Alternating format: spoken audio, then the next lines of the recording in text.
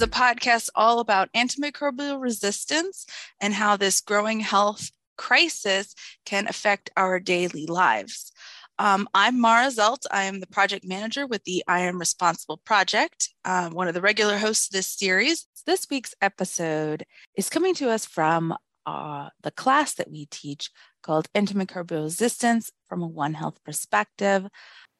Today's discussion is from a lecture by Dr. Leigh Ann Krometis from Virginia Tech University. And she was speaking to the class on the issue of stormwater management as it relates to antimicrobial resistance in the environment. Throughout this recording, you will hear my voice asking questions where we edited the recording or where audio was unclear. So let's go ahead and jump right in. All right, folks, I'm Leigh Ann Krometis. I'm an associate professor in biological systems engineering at Virginia Tech. So I was looking for a good official definition of stormwater. And the best I got was that it's just any flow associated with precipitation events. So that's kind of vague, but basically rain, snowmelt, you can actually see this. After that happens, there's water, there's runoff that flows along the land. We've been dealing with stormwater for literally thousands of years. So why are we still talking about it? Well, one, it's impervious cover. When we build cities, we change the ground cover.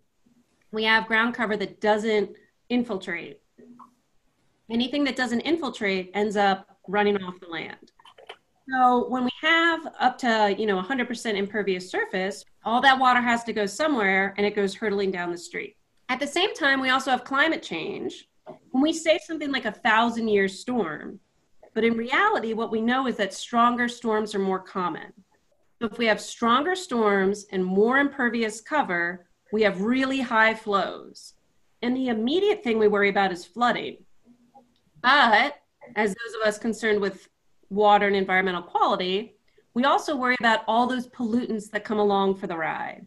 So anything that we put on the land, soil amendments, so manures, composts, pesticides, pet waste, if we forget to pick up after our dogs, septic systems, distribution system leaks, and anything from our roadways, that is washed off in the stormwater. Can you tell us a little bit more about how antimicrobial resistance could get mixed up with stormwater to begin with? So in stormwaters, we can have human sewage.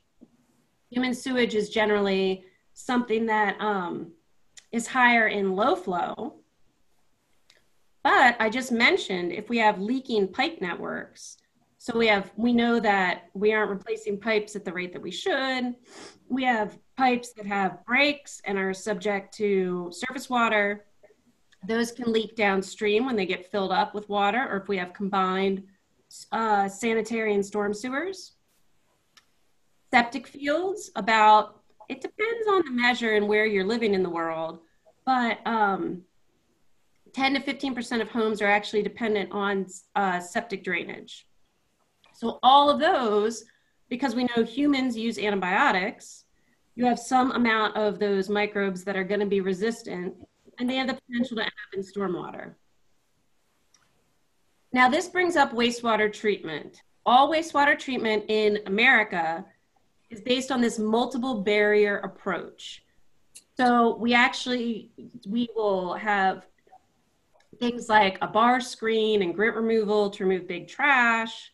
We sediment things out in aerators, in clarifiers, and then aerate.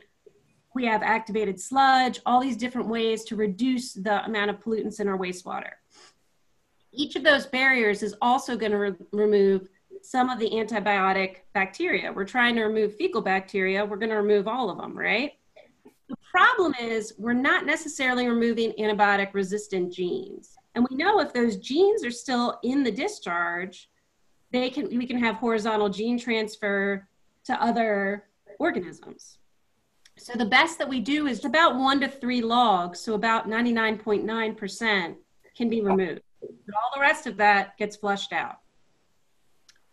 So in addition to these human sources, we also have livestock and some other domestic animals. When it comes to livestock, the majority of those animals, we reuse their waste on soils as a soil amendment. It acts as a conditioner to provide extra organic material in addition to nutrients.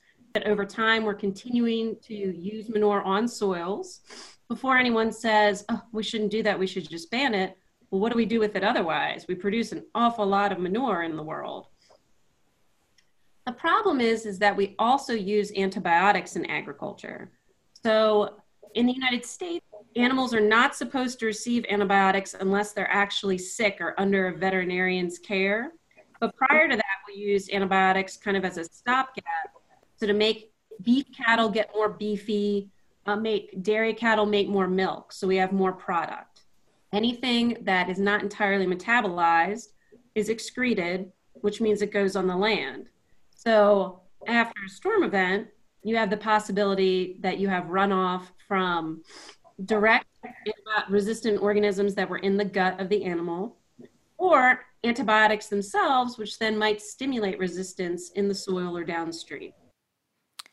What has your research told you about the risks of antimicrobial resistance associated with stormwater and stormwater management?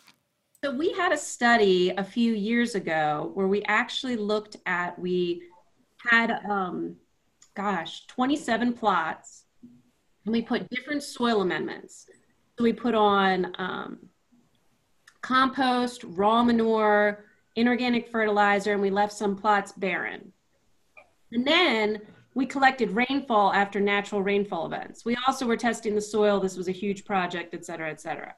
But in looking at the measures of antibiotic resistant genes in the soil, we found in our first storms, so we apply all the soil amendments, we're growing different vegetables. First storm, we didn't really find a lot in the runoff of plots with no amendment, so just left bare dirt, or inorganic chemical fertilizer. But we absolutely recovered SOL1 and runoff from cow manure amendments, so either compost or raw manure. But that kind of makes sense, right? Like, we added cow waste, we added antibiotics, we collect things in the runoff.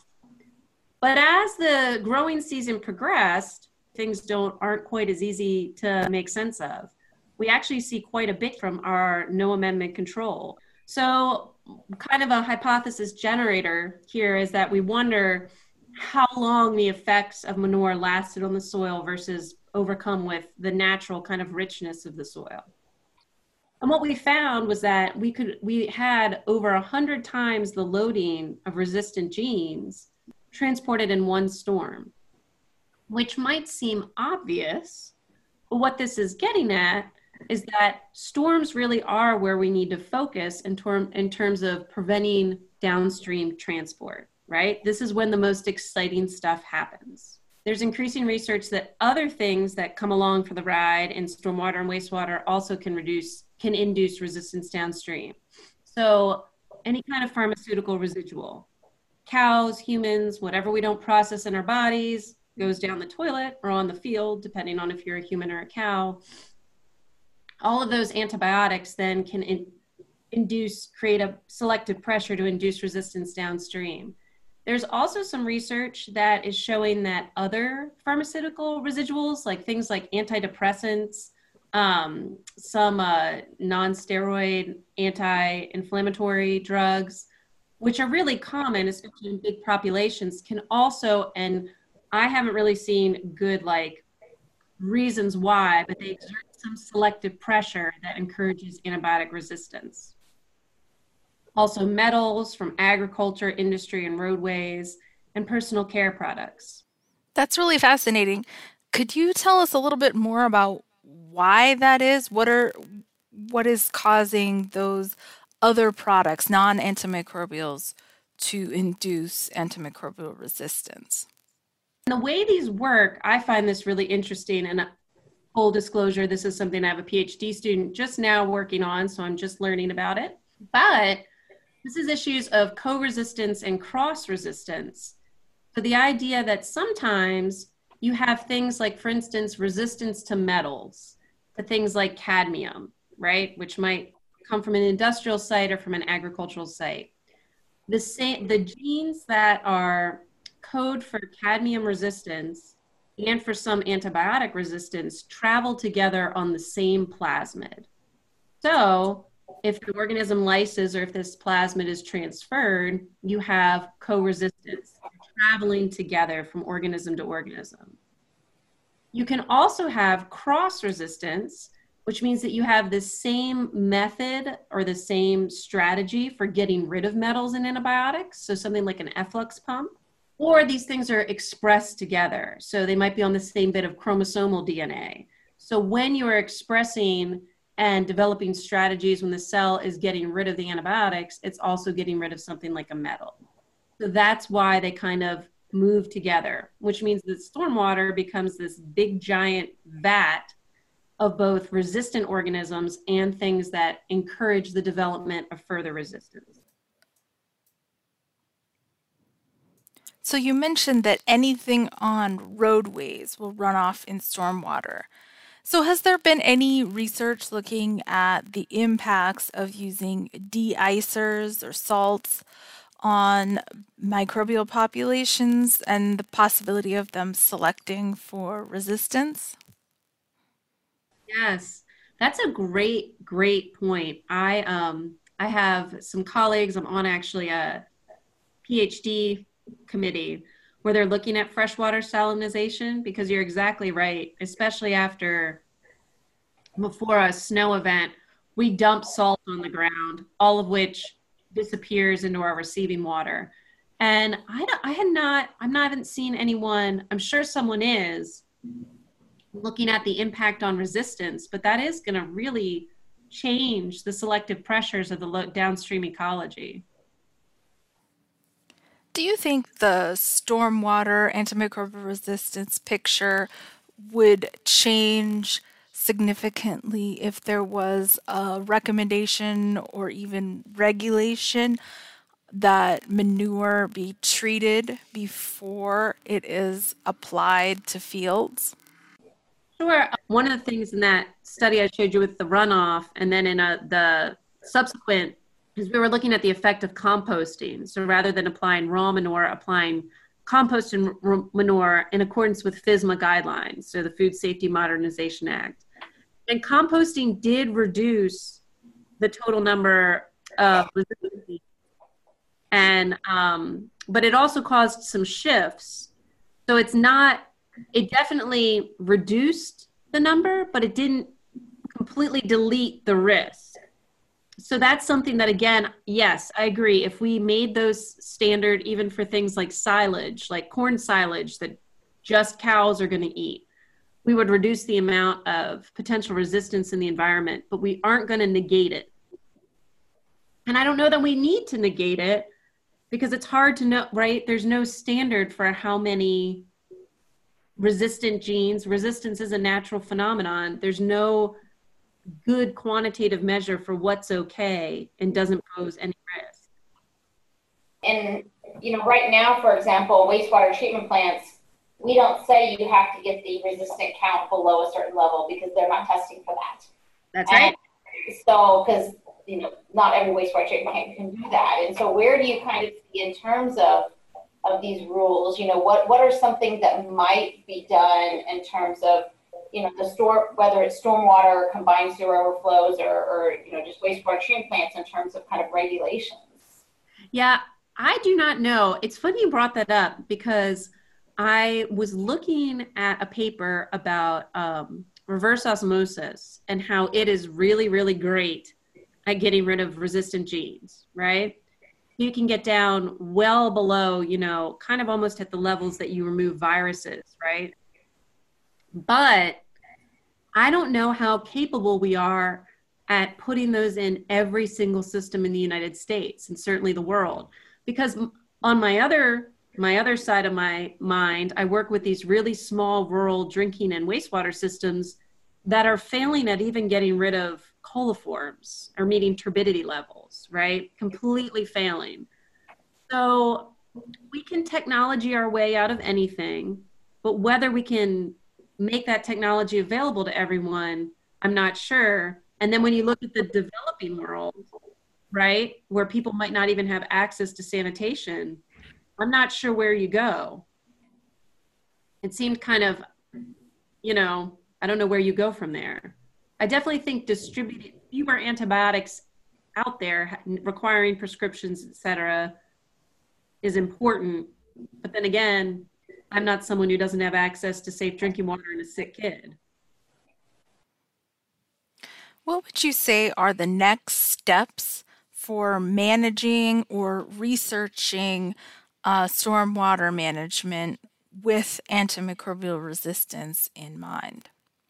Well, if I go back to my quantitative risk assessment days of yesteryear, I would argue, so if you do quantitative risk assessment, you have hazard identification, exposure assessment, dose response assessment, and then risk characterization.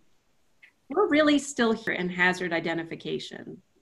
How markers of antibiotic resistance, be it antibiotic resistant genes, actual microorganisms that you can culture in the presence of antibiotics are present, antibiotics themselves, where those are, whether we're transferring genes between pathogenic bacteria and non-pathogenic bacteria, whether we're worried more about gene uptake or live bacteria. This is kind of where we are. Things like exposure assessment. Stormwater, I just made it sound super scary, but how are humans exposed to stormwater? Probably downstream, right? If you have recreational areas, but no one's actually swimming during a storm, or I hope not, because that seems kind of dangerous. I once read a risk assessment paper where they just assumed people swam through culverts. And I'm like, I feel like that's not a good idea. I feel like if you're swimming through a culvert during a storm, you probably have bigger problems than whether you're going to get an antibiotic resistant infection. So also beyond recreational exposure, how does this feed into our irrigation networks, our drinking water networks? Do things persist after storms? We don't really know. The big thing, how do we relate markers? We're moving more towards genetic markers of resistance. How does that relate to health outcomes? Which ARGs are associated with health outcomes? Are there target illnesses? We know theoretically this can happen, but there's no, if you ingest X number of ERM-F genes, you are this % likely to get sick, right? And then moving back even another step, if there are this many ERM-F genes in a culvert, how likely is that to impact the irrigation system downstream? And these are all important things. We have to lay a really good foundation with hazard identification so we can move on. And finally, we can get to risk characterization. So it seems to me in science lately, you really have to justify your existence. How do we best prevent disease and illness? How do we preserve antibiotic usefulness and prevent economic losses? And that's where we are headed. Well, thank you so much. That was super informative and a great discussion, and I really appreciate you. It was fun. Thank you.